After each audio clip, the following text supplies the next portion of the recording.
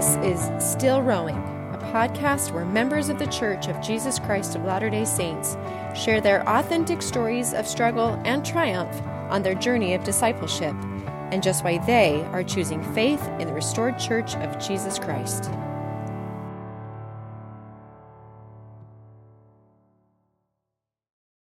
Renee Kraiwold, a native of Vienna, Austria, has been a member of Fair Mormon for over 18 years and has been instrumental in founding the German-speaking Fair Mormon group. Renee's particular focus is on comparing the teachings of the Church of Jesus Christ of Latter-day Saints with those of both traditional Christians and the early Christian centuries.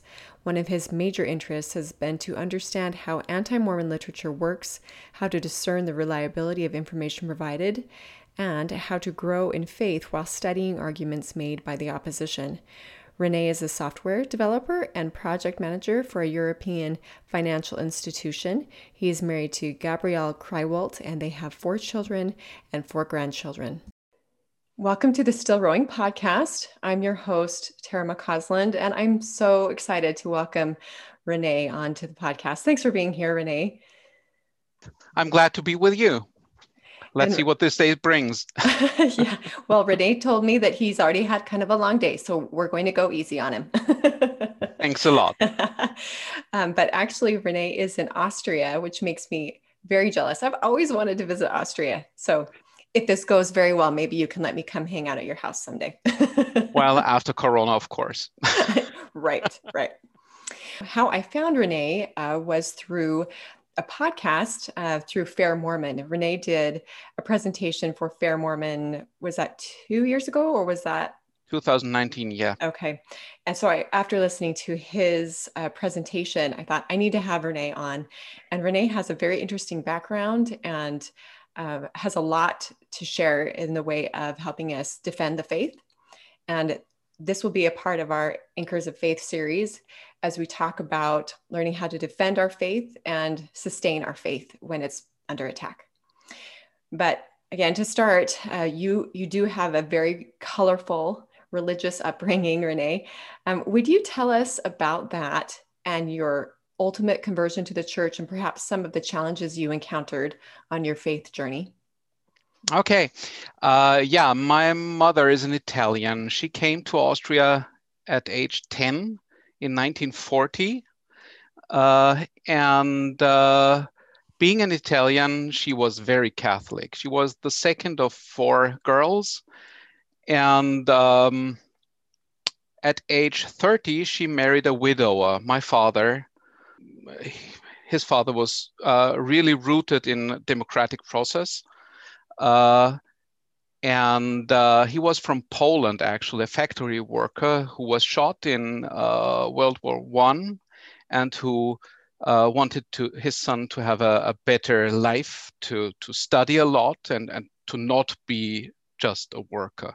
And he succeeded. My father was a national economist. He loved his philosophers. One of his life goals was to be able to buy any book anytime that he wanted to have. So he had a library of about 3,000 books. And he was, as I said, he was a widower with 2 kids, and then he married at age 38. He was atheist. No, not really atheist. He was agnostic. So he just said, if there is a God, he doesn't have anything to do with me and I not with him.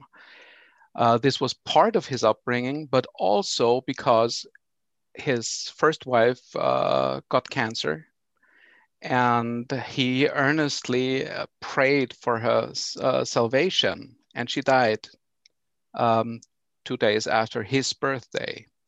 So he said, obviously, God doesn't listen to me. But he loved his philosophers. When we went for a hike, we would stop at the table and he would pull out some book and read for us. He put me to sleep with French philosophy in French at age 4 years when I still had problems with sleeping. I can tell you, those philosophers especially if you don't understand the language, they can really put you to sleep. Good bedtime books. But I grew up with philosophic thoughts and had my intellect challenged and grown, and I liked that a lot. And on the other hand, there was my mother, who was very believing, but without any intellectual foundation. And there was her younger sister, and she met with the missionaries and was baptized. And my mom wanted to see what her crazy sister did there. And so she came to church, and my mom is an opera singer. So she sat in church, and it was warm and welcoming, and people were nice, and they talked with each other, and yeah, the normal singing in church was with four voices, and she liked that a lot.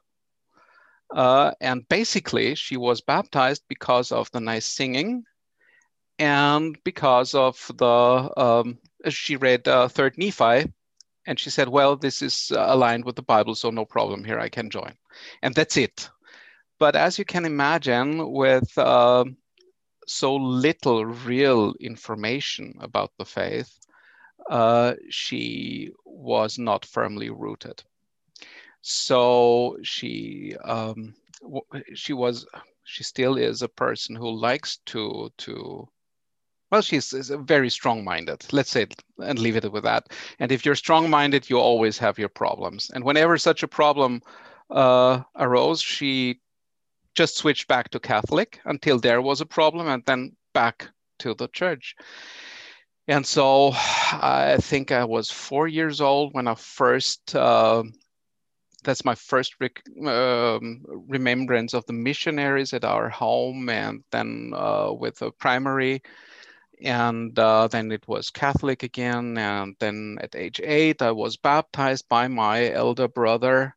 At age 9, we were all Catholic again, except for my father, who was, again, agnostic, and that's it. And I was all the time, in Austria, we have religion classes in school. So there are, I think, 16 churches that are recognized in Austria. Members of these 16 churches can get religious education at school. That's from Catholic to Islam, basically.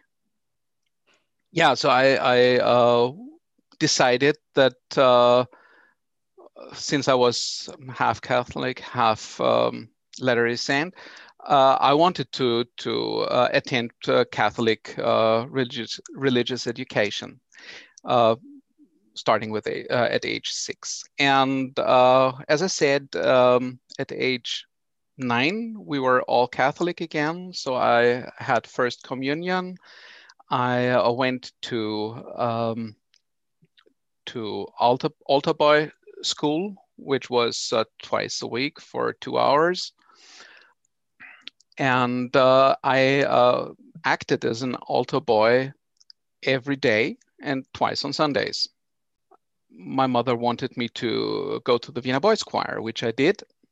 And as a choir boy, when we're not on tour, we sang in Catholic masses in Latin every second Sunday. So I basically, after singing 80, 90 masses, you know the mass by heart in Latin, even if you don't speak Latin. Yeah, then I had my confirmation, Catholic confirmation at age 13. And at the boys' choir, I had a very good religious teacher, and he took the time to sit with me in our free time and discuss things. And I have tremendous respect for him. But I felt that his way is not mine. The Catholic way is not my way. So I met with Lutherans and had some religious education with them. my father had a Talmud, the Jewish book.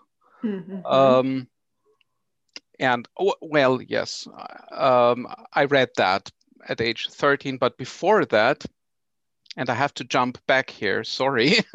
You're good. uh, so before I was baptized, I decided that I wanted to read the New Testament, the whole New Testament, and I did. At age 10, I decided to read the Old Testament, the whole Old Testament, and I Wow. did.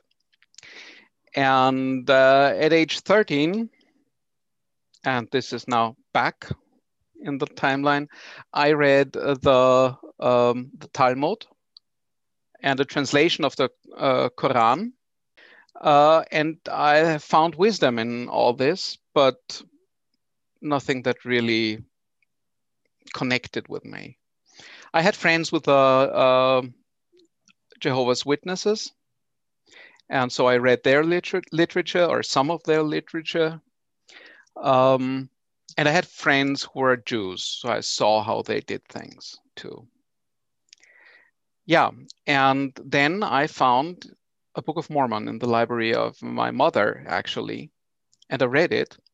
And when I came to Moroni's Promise, I was fascinated because my dad always told me it's not scientific to just accept things.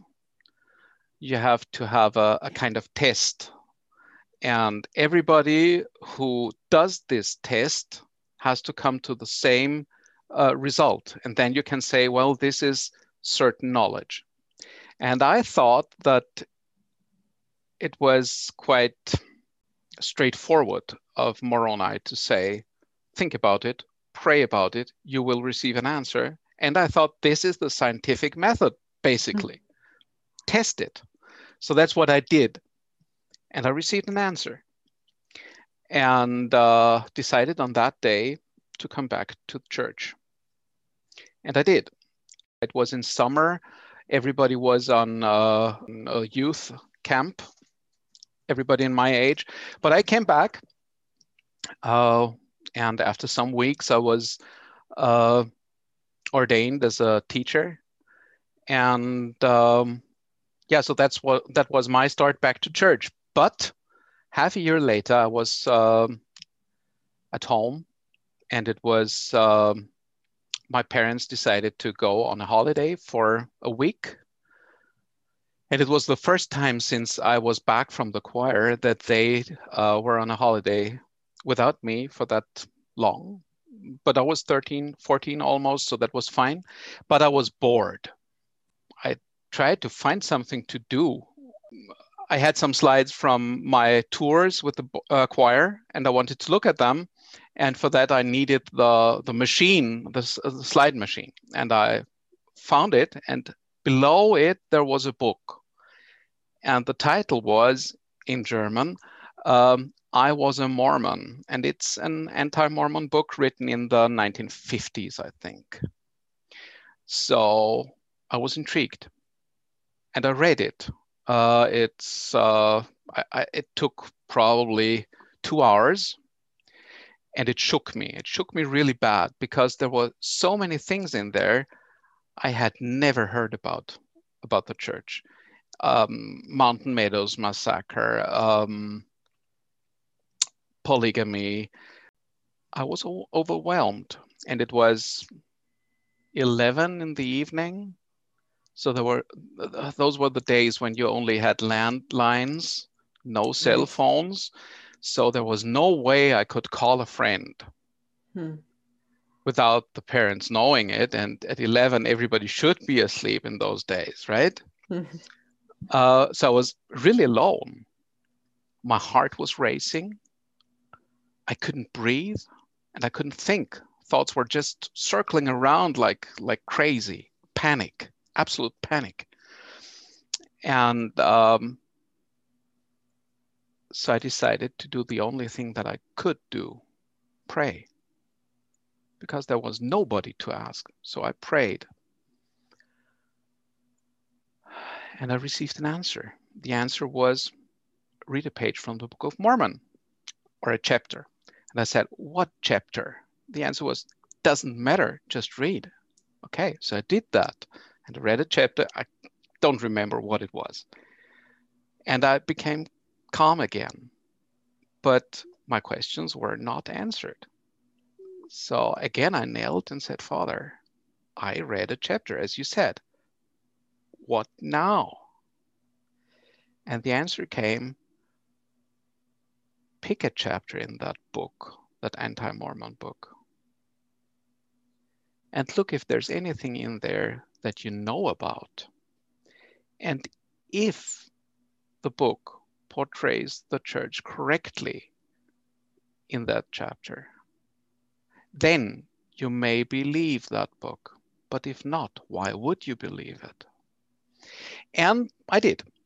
And the book told me something about the Mormons don't have any connection to God. They don't speak of love of God, nor do they feel it in any way. They just think about laws and commandments and doing the right thing. Jesus is not existent and doesn't have any special place. Everything is about Joseph Smith. The normal ward member is a heartless creature who doesn't like to make contact with anyone. And I said, well, nothing in this chapter is correct. That's not what I experience. So I will not trust this book. But from then on, I want to know everything about those topics. I will not give up until I can say I have researched everything and I know about it. But I will not trust that book. And that's what I did. And then the next Sunday, I went to my bishop and said, well, Bishop, see, I've got this book here and it's crazy stuff in there. And what about it? Do you have any answers? And he said, well, that's just nonsense. Throw it away. Well, that was not the answer I was hoping for, to be honest. Right. But this also meant for me that I felt it likely that someone aside from me would find anti-Mormon literature and be affected and not have someone to ask questions, and maybe doesn't get lucky enough to pray and to receive answer like I did. So I decided that as a grown-up, I would want to be the one to have the answers. And so that's what I did. I set, it set me on that course.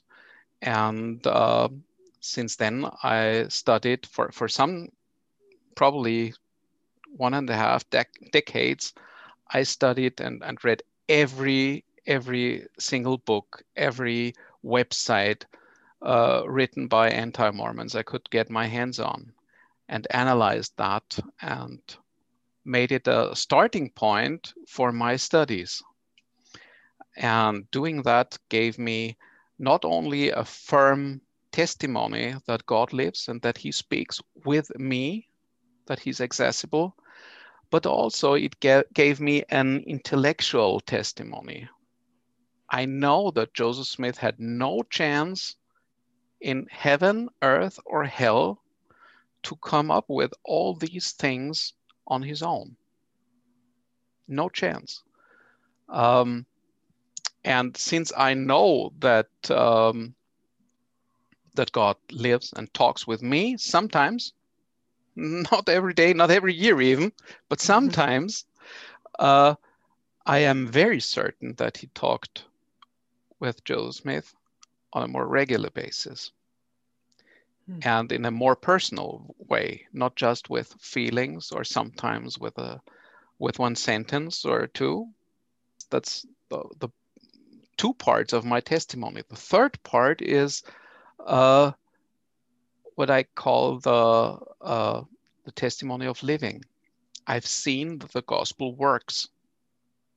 it is a way to be more happy than any other way I've seen, and I've seen much. I'm interested also in Kung Fu, which I've been studying Wing Chun Kung Fu for 20 years, which led me to appreciate Buddhism and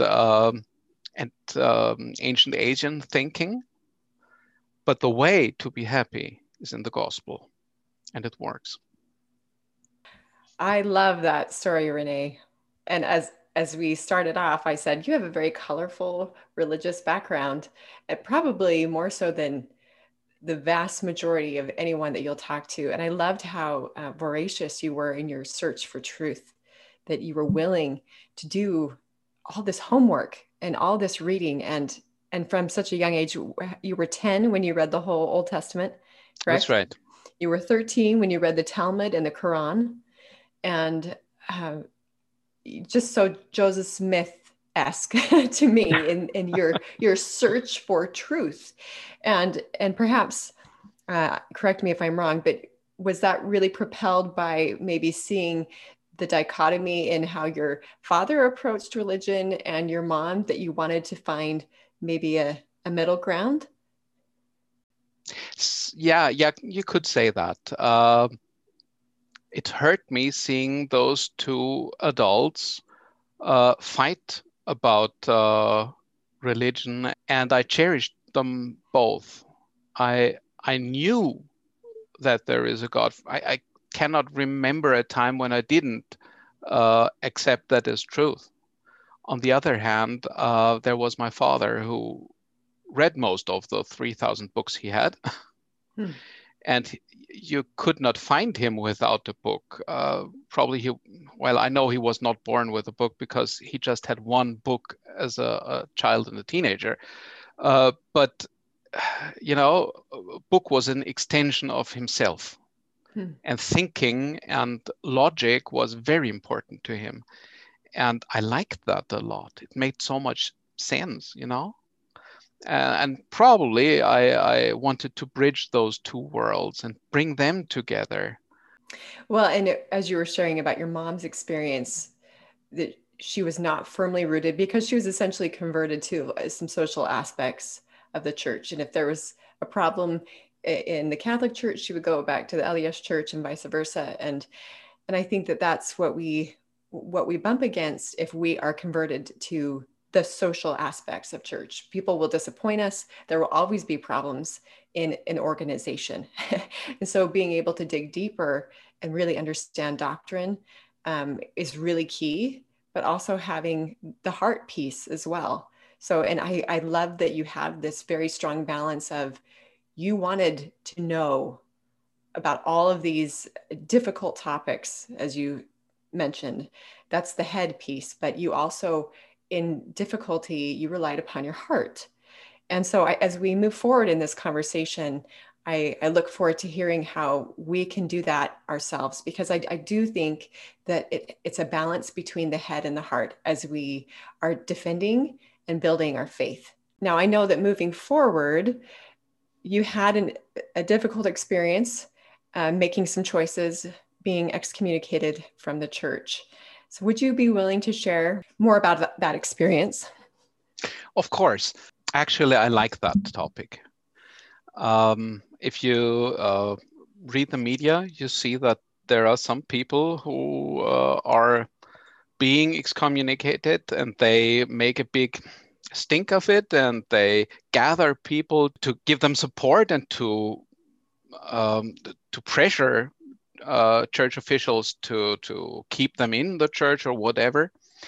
And for me, being excommunicated was the most important, most formative blessing I've ever had.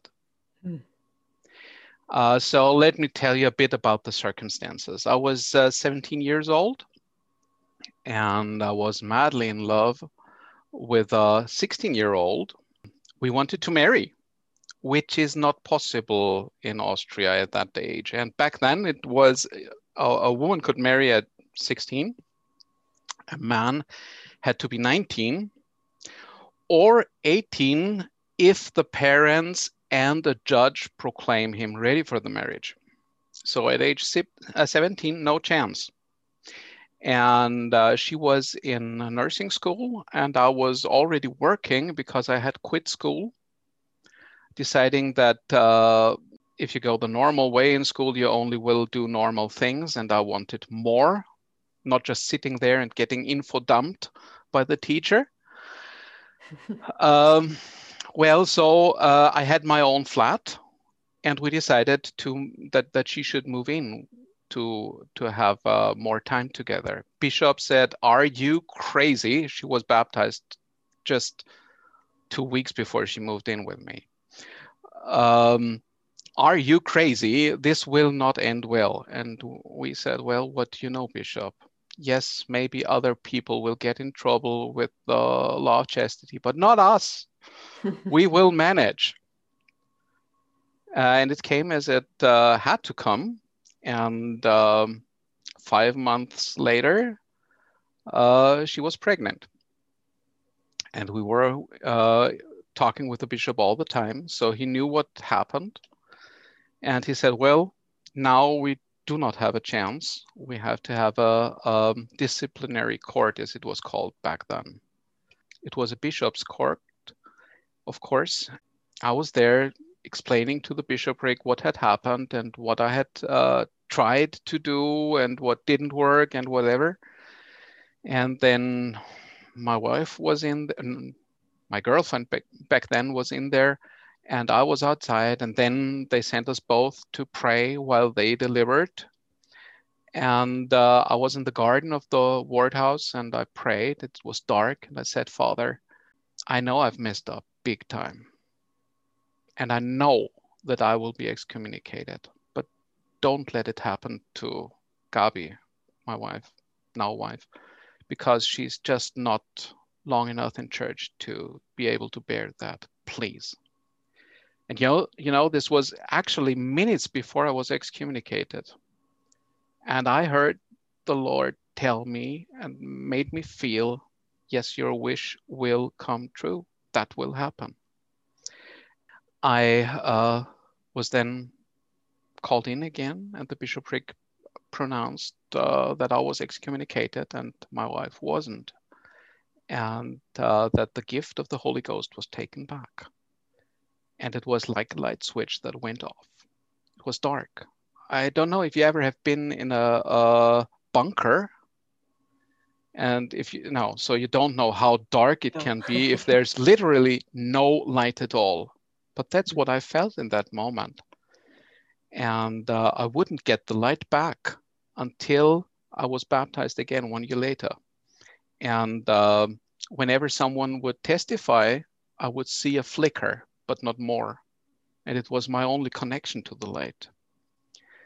Later on, the bishop told me, that was when I was baptized again, he told me that the bishopric had decided that it was not necessary to excommunicate me. And they presented this to the Lord, and the Lord said, "No, that's not it." So they discussed it again and again, and then they came up with they had to excommunicate me because there was no chance that we would not live together anymore now that she was pregnant, and the priesthood had to go away for this time. Now, how could I be angry with the bishop for doing what I asked the Lord, what the Lord confirmed to me, and what he inspired the bishopric to do? How could I not accept this as the act of a loving father? How could I not feel that this is for my best? And I know that back then, as a youth, I was very, very full of myself. I knew everything better than anyone. I think a lot of us can relate to that. And this experience of being excommunicated and what led to this excommunication showed me that I had to listen to those the Lord set before me. And it made me humble. And I know that this was important for me to learn. And then it was the best thing that could have happened to me. 1 year later, I was baptized again. 15 months after my baptism, we were in the temple, sealed for eternity. And I've never missed a Sunday. Well, aside from being ill, I was always in church. And the members were great. They just embraced me. Well, thank you so much for sharing that. I know that's very personal. But I love to hear people share positive experiences with excommunication. It's now called withdrawal of church membership. But I do think that members who don't understand the principle of excommunication, that it's not about punishment, but about renewal, I believe, and giving an opportunity for that individual to have a fresh start. My father was excommunicated 15 years ago after being disfellowshipped twice earlier in his life. And he speaks of it in similar ways as you did, that it was a blessing, that it was very formative, that it was a testimony builder. Obviously, everyone has their own experience, but there have been some, as you described, some people in the media recently who have been excommunicated and have been very loud about it and feel like they're being mistreated. And I don't know their circumstance, and so I can't place a judgment. However, I do know that it is mercy that is at the forefront of that discipline, not judgment and punishment. So thank you for sharing that testimony. And I believe that, yeah, all of these things, these hard things that we might experience with our testimony can be testimony building, as you suggested. And so we're going to kind of shift gears a little bit here. In your bio, I had mentioned that you are a part of FAIR, and a lot of people don't know what that is. So I'm going to let you explain that a little bit more. But you have been a longtime member of FAIR Latter-day Saint, right? Is that what they're calling themselves now, not FAIR Mormon? Well, actually, we started out as FAIR. And then we were told that in order to get more hits on the internet, which is essential to our mission, we should add FAIR Mormon. These were the days when President Hinckley put out the I'm a Mormon campaign. Right. And now President Nelson advised us to not use that moniker anymore.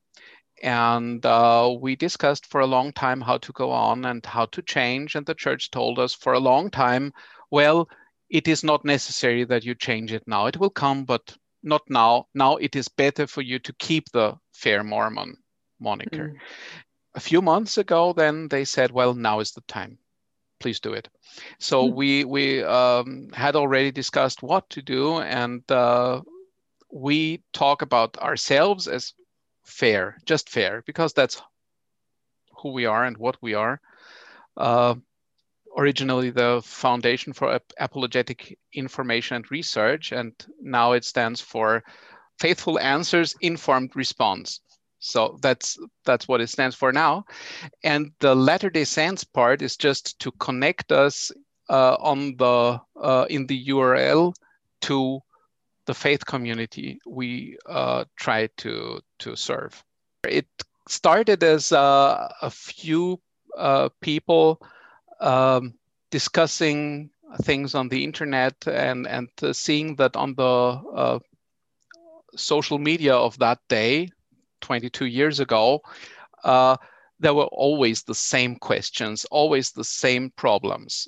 And they wanted to have a clearinghouse where they could bundle up their information and probably have pre-factored answers, because the questions were pre-factored. And I was invited to be part of the group as the first member not from the US or Canada. As I said, about 22 years ago. We started just as a email list, and then we had a website where we put down the most important answers, and it grew and grew and grew. We have a yearly, an annual conference in the US. We had 4 conferences in Germany, which I organized. and our website has the largest database of question and answers concerning the church, its doctrine, practices, history, leaders. Well, basically, it's the largest database concerning those issues, if there are issues. And of course, there are people who are disgruntled and leave the church, people who fear for their own flock because of the missionary work, all over the world, the northern half of the world at least, churches are losing members by the droves, and the Church of Jesus Christ is, actually growing. Not as fast as it was growing in the 1980s, but it's still growing. People fear what they do not know. People fear what can take away their members. And so there is a lot of information, pseudo-information, that is designed to take people out of the church or to keep them from becoming members of the church. Scholars found out, and they bought the idea, that if you bombard someone with thousands of nasty little bugs, people will snap. They will get into a state of panic where the brain is reduced to the animal brain, logical function is limited, and then you can switch people. It's And called when you cognitive. say little bugs, that's a metaphor for overwhelming them with lots of information, correct? Yeah, it's information or even misinformation. The thing is, overload the brain with little facts or what seems to be facts with questions that they can't answer. Yeah, basically that kind of thing. You have to get someone to not be able to get away or to hook them, and then you bombard them with questions and misinformation, basically. Right. Okay. And it is not important if the individual points you shoot at them are relevant or even true. It's only about mass. I don't know if you know the word document shock. I've heard that term, I think, from FAIR. Okay, good. So document shock, if you get a school kid to read a book at university level, after the first page, the kid will say, I understand nothing. And I can't read anything further because I know nothing. I'm too stupid. And this is the mindset they want to get you in, to prove to you that they are the experts and you know nothing. So you have to accept. And then they shoot those questions at you. And that's what happened to me, basically, when I was 13. And it happens with everyone. And the natural reaction to that is, I have been lied to, without thinking who did the lying. It's panic. So you want to get rid of this situation. You're in a totally emotional state. You make an emotional decision, and then you justify that decision by logic. And the best logic to justify a change of faith is if you get others to do the same step. So now you shoot at others the questions that you can't answer, and they cannot answer them too because they're not important, basically, or they are obscure. You turn someone else, which in fact makes you believe that you did the right thing because others react the same way. So now you are infected with anti-Mormonism and you infect others. And it's always the same pattern. And you will always hear, I have been lied to. I once asked the guy, well, you say you have been lied to about the first vision. So who did the lying? Was it the primary teacher, Sunday school teacher, bishop, stake president? Who did the lying? Well, I don't know. Somebody lied to me. Well, who did it? I don't know. And this is a sure sign that something has happened, and it's not logic. I think the best way to defend against this is to slow down. That's probably my kung fu. If everything gets hectic, I have to slow down. Yin and yang, as they say. So if I feel panic, I know that I'm not in the best mind to make decisions. So I have to get out of the panic before I make any decisions. One of my hobbies is I'm a beekeeper.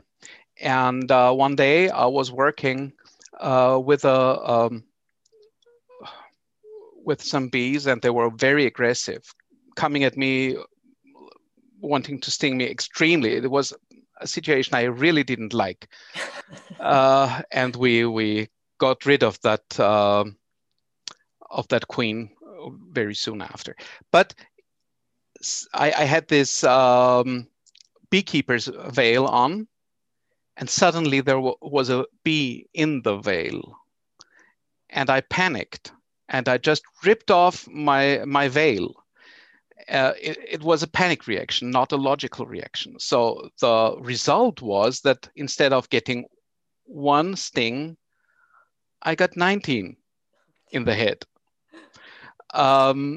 You don't want to know what I looked like. But that happened because I was making a panic decision. Panic is not the state where we can ponder and think and decide logically. So that's why I said you have to get rid of the panic. You have to focus on one single point, and then if it's solved, you go to the next. And if it's not solved, you stay with that point, no matter what. Once I had a question thrown at me, and it took me 3 years to find the answer. And it was always there. It was totally easy. I just was not able to see it. So you have to be patient to find your answers. And you have to trust that there are answers, even if you don't have them now or right now. And I think this is very important for us as people of faith. Faith means to wait upon the Lord. Wait till his timeline is okay, and to be ready for that timeline. So if you're feeling panic about something, slow down, analyze it, use your brain. That's the important thing, I think. Mm-hmm. Well, and maybe to rewind a little bit. So going back to FAIR, if you as a listener are unfamiliar with FAIR, a great resource if you've been stung and you're having difficulty finding answers. I've used FAIR as a resource for a number of years, and is it just fair.org, or what's the website now? The address is fairlatterdaysaints.org. Okay, fairlatterdaysaints.org. Okay, and I'll put that in the show notes. But what I love about FAIR, and what I love about what you just shared with us, is that we have resources. Like when you were 13 and you were alone at 11 o'clock at night reading this anti-Mormon literature, you didn't have access to FAIR or to someone that could give you an immediate answer. Now, perhaps that was a tender mercy because you had to turn to the source, which I think is also a key element that we need to talk about. But when we are faced with difficult information, whether it's someone actually confronting us that we know with information, or we'll just stumble across information on the internet. Would you say that's correct, Renee? Often it is that someone who becomes affected by anti-Mormonism, and he will give you some link, some document, whatever. I don't know many people who just searched the web for something and then came up with an anti-Mormon site and stayed on it. Okay, you need this emotional connection. Why would you read that? Who wants to have his faith challenged? Nobody wants that. We don't like it when God tests our faith. Mm-hmm. So why would we like it if some people do it? So you need this emotional connection. I've looked for a question, for an answer for 3 years, and this was coming from a friend who had a problem in her marriage, and she wanted to prove that something about the temple. And her husband was opposed to the church, and he said, well, the temple is just mumbo jumbo. And so she went on the web, and she found some internet sites about all this, and she was hooked because she wanted the answers. And then she panicked, and then she was overwhelmed. And of course, after 3 years, when I came back with the answer, it was too late for her. She was not in a state of mind to be patient in that situation. For me personally, I feel like it can be helpful to read or listen to not straight up anti-Mormon literature, but things that are critical of the church, so that I can understand where the opposition, so to speak, is coming from. But when would you suggest that it's not a good idea to listen to or read or watch something that a friend has suggested that you read that's critical of the church? Well, I would say if you're not in a good place, then don't do things that need you to be in a good place, right? Mm-hmm. So if you're tired, if you're angry, if you're sad, if you're troubled, if you haven't eaten enough, or if you're sick, if you fear about losing a loved one in any way, then you're not in a good place. If you notice that you're lacking in your scripture study, in your prayers, if you're lacking in your responsibilities in the family or the church, probably not in a good place. Mm-hmm. That's wise counsel. So just being aware of where you're at personally. But I think we can, if we have our armor on, we can look into some of this information if we are willing to slow down, make sure we're not highly emotional, and focus on one point at a time, and be willing to be patient with the process. Because I know, for instance, the CES letter is kind of a classic example of, would you call that document shock? It's the overwhelm of trickle, trickle, trickle, so much information that it overwhelms the mind. I feel like what you have suggested up to this point, if we are being confronted with difficult information, whether we just stumbled upon it or we have a loved one who is sharing something with us, to slow down and don't let our emotions lead out, and to continue to remember the experiences that we've had in the past. Don't throw the baby out with the bathwater. Exactly. Don't take off your armor. Right. Now, I recognize that not all people who come to us with questions and doubts, they're not trying to deconstruct and tear down faith. They may just be having their own faith journey. That's a part of life. But there are also circumstances where there is a situation or misinformation that's been put out there specifically to destroy faith. So I think it's important that we can distinguish the two, and we might approach the two differently. But you specialize in interfaith dialogue, and with your knowledge and experience with other faith traditions, this makes a lot of sense. So what are some key points you feel like are important when we are communicating about the restored gospel to people not of our faith? Okay, very good question. I like it. Sometimes members of the church will say that we are the only true church. We are the only true church, which means you are in apostasy. And we know everything and you know nothing. I think this attitude is not only unkind, it's wrong. Now, let me back up a little with this. I'm not saying that the Church of Jesus Christ of Latter-day Saints is not the only true and living church. That's not what I'm saying. But there's a difference between the church being the only true and living church and me being the only true and living church. Understand?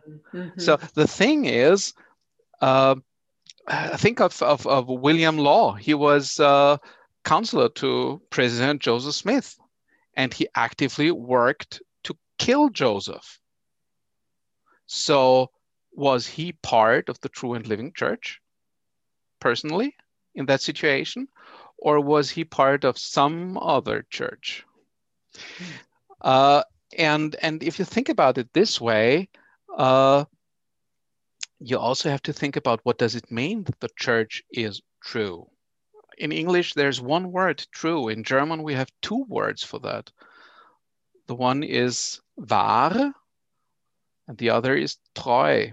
So the one thing is a statement can be true, and the other thing is being true to something. And I think the church is true to the covenants. It is the church that has the covenants, all the covenants, including the temple, and which is under the obligation to gather Israel. No other church has this obligation. And we are members of the living church because there is a prophet of God. So the church can adapt to new situations because God is still speaking. That's the true and living church.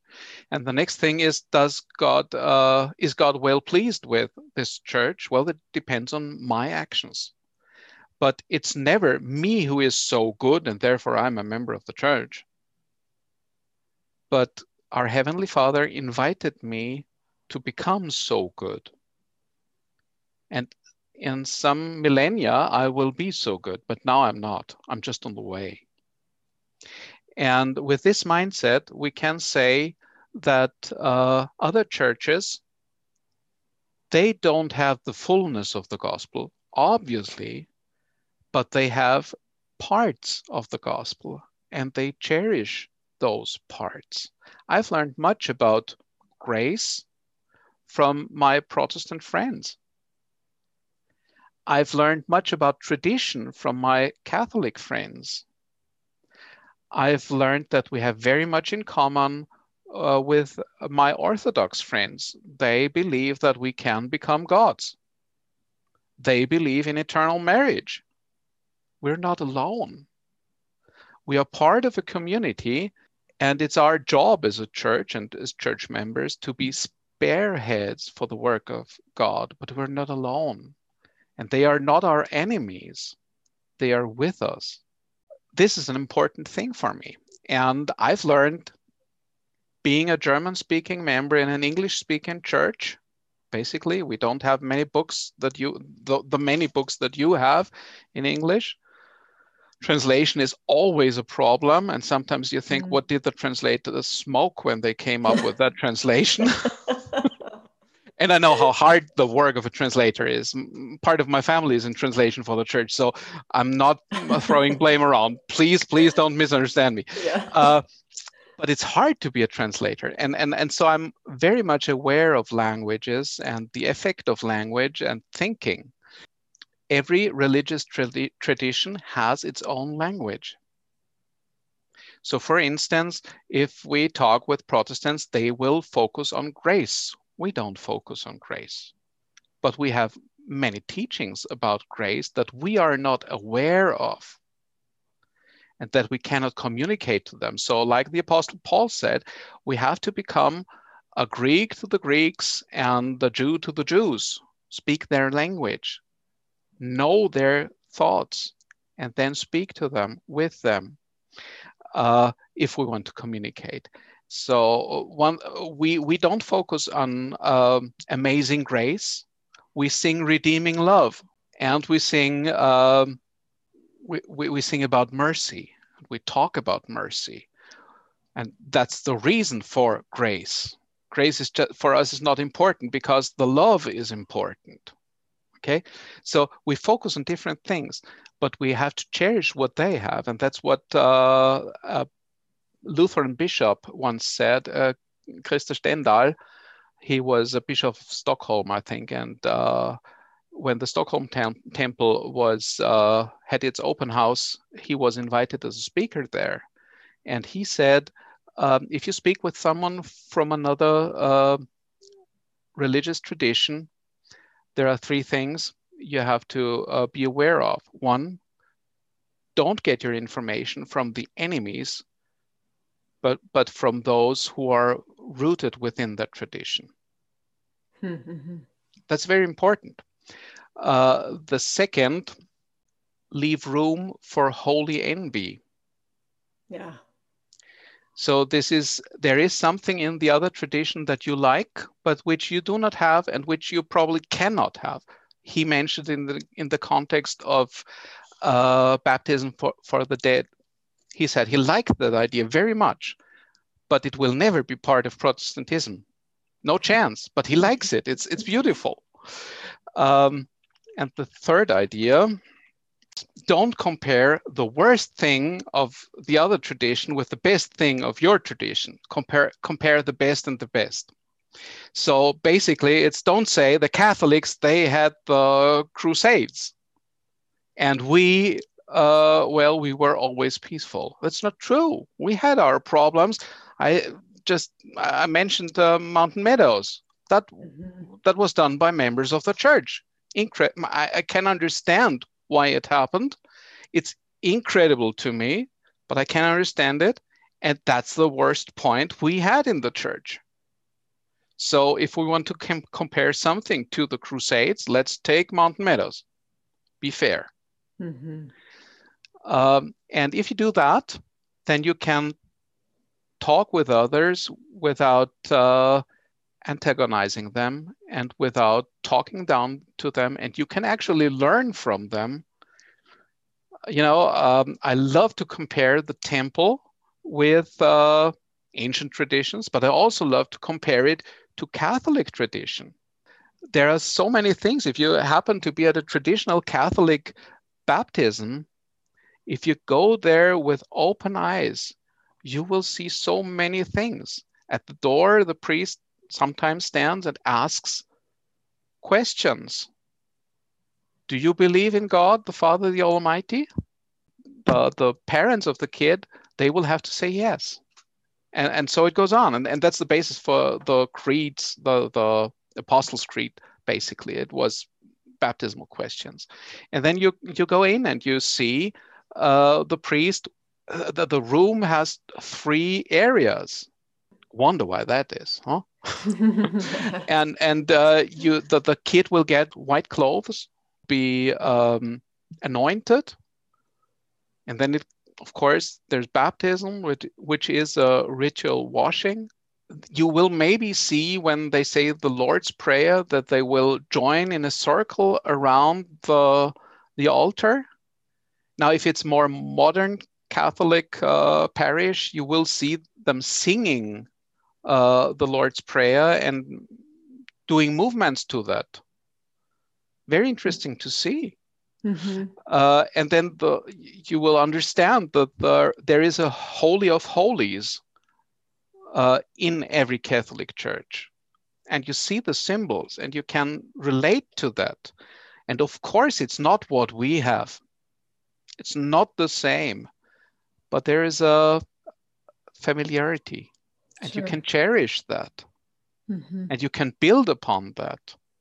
I love what you're talking about here, because I feel like a part of being able to sustain our own faith is actually understanding the faith of others. I think sometimes there's this misunderstanding or misconception that if we look into other people's faith traditions or read their religious texts, that somehow that will detract from our faith. And I think it's actually just the opposite. We have the opportunity to take and glean the good from a myriad of faith traditions, compare what we have, and also better understand what it is that we have. Because I feel like so often, especially if you've been brought up in the church, you take for granted what you've been given. If you don't have anything to compare it to, then you will not appreciate it as much. And so I was just taking a few notes to summarize some of what you said. So be versed in other people's faiths if you want to have interfaith dialogue, right? To be able to speak their language.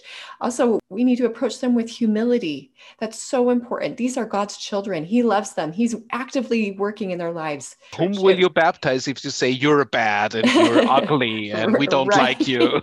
Right. We are way past thinking we're better than other people, I hope, because God is is God to all. Also, just, yeah, having a healthy dose of holy envy, but that requires us being familiar with other people's traditions and to be able to appreciate them. So great stuff. And I love all that you said there. Now, we've already gone into this to some degree, but I feel like this is really the essence of what we're trying to get across here. So we will be confronted with information that will challenge our faith at some point in our lives if we have not already been confronted with that, or with people who will want to tear our faith down. So could you, in addition to your suggestions to slow down, to not get emotionally involved and sucked into the panic, focusing on one point at a time and being patient. So in addition to those points, what would you suggest are some key tools that we need to have as members of the church to counter attacks on our faith? Okay, so the very first thing for me is don't be a fundamentalist. Don't be in a mindset where there is only white and everything that is not white is black, because this means there's only good and bad. And if I think about the temple, Adam and Eve, they didn't decide between good and bad. They decided between good and better or bad and worse, but not good and bad. It was far more nuanced.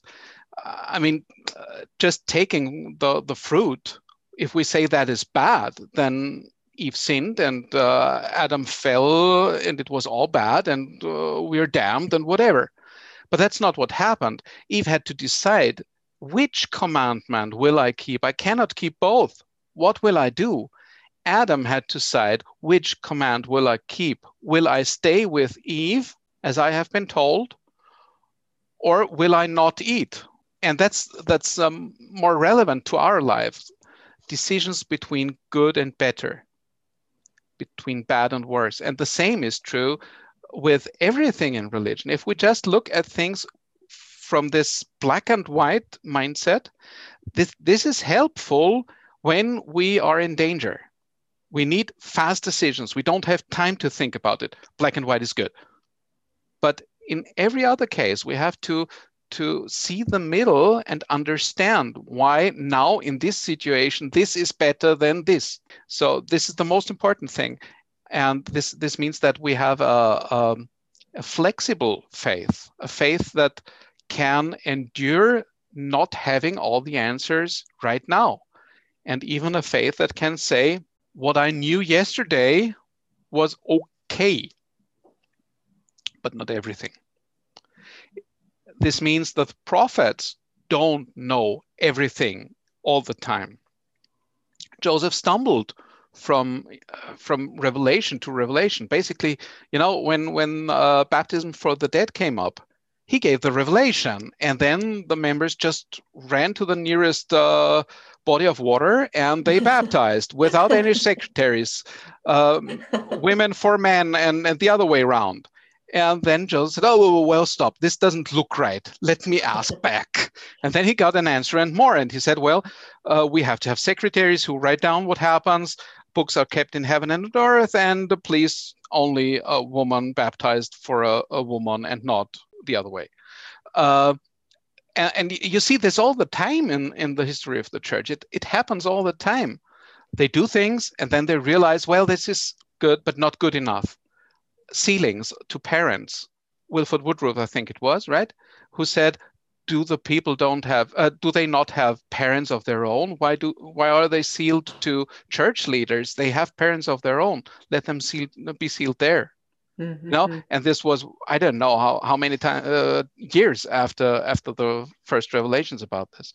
Brigham Young said, if in his presidency, Joseph would have translated the Book of Mormon, he would have translated it differently. It is good enough as we have it now, but it could be better.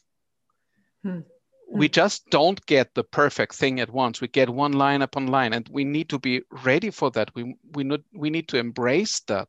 That's a good thing. So that's important, and you have to be willing to see things to the end. Stick with the program until you have all the answers. And in all this, don't forget what you already know. You have a testimony, stick with it. Don't throw it easily away. You know how to access heaven, stick with it. Get revelation. Also, Brigham Young once said, restored gospel, and this is not an exact quote, the restored gospel is comprised of all truth, be it found in heaven, in earth, or in hell. So if there's truth in hell that belongs to the church, can there not be truth in other churches that we do not have right now that we need? And so if someone comes with an attack, I'm trying to understand what this tells me. For instance, there's the attack that endowment is only a Masonic ritual. Well, it's stupid, but it made me think and study about the endowment in a way that is totally life-changing for me.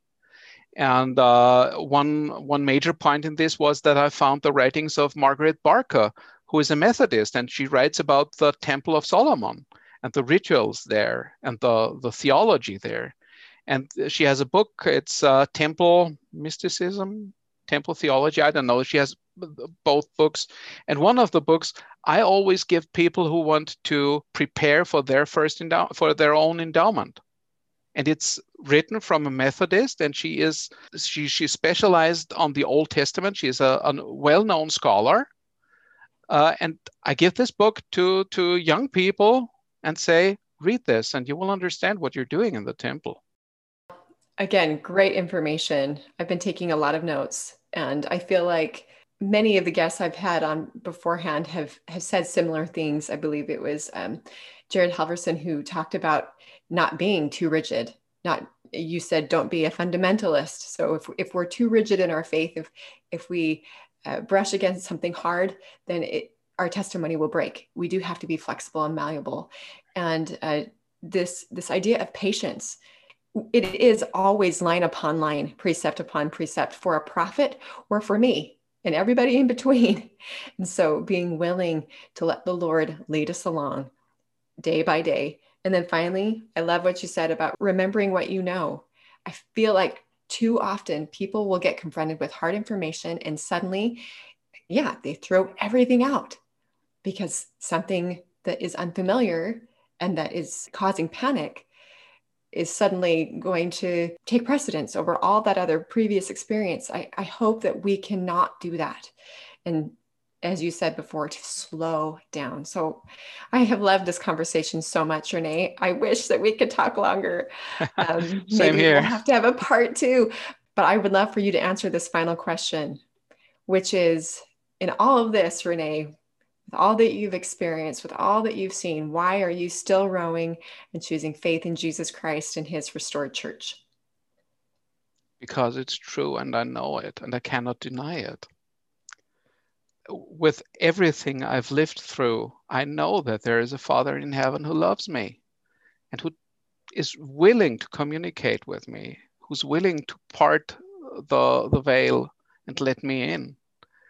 And I know that Joe Smith was a prophet. And listening to President Nelson, well, how can we not say he is a prophet? In the future, everybody who is not, who doesn't have a testimony of his own will not be able to stand. Well, and we have to prepare to have church at home and not church in the church building.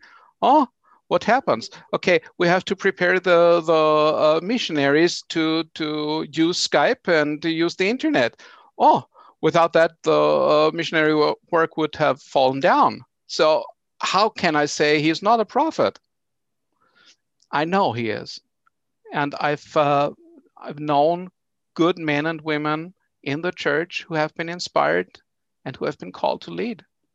And I know it's true. I cannot deny it. Well, thank you so much, Rene.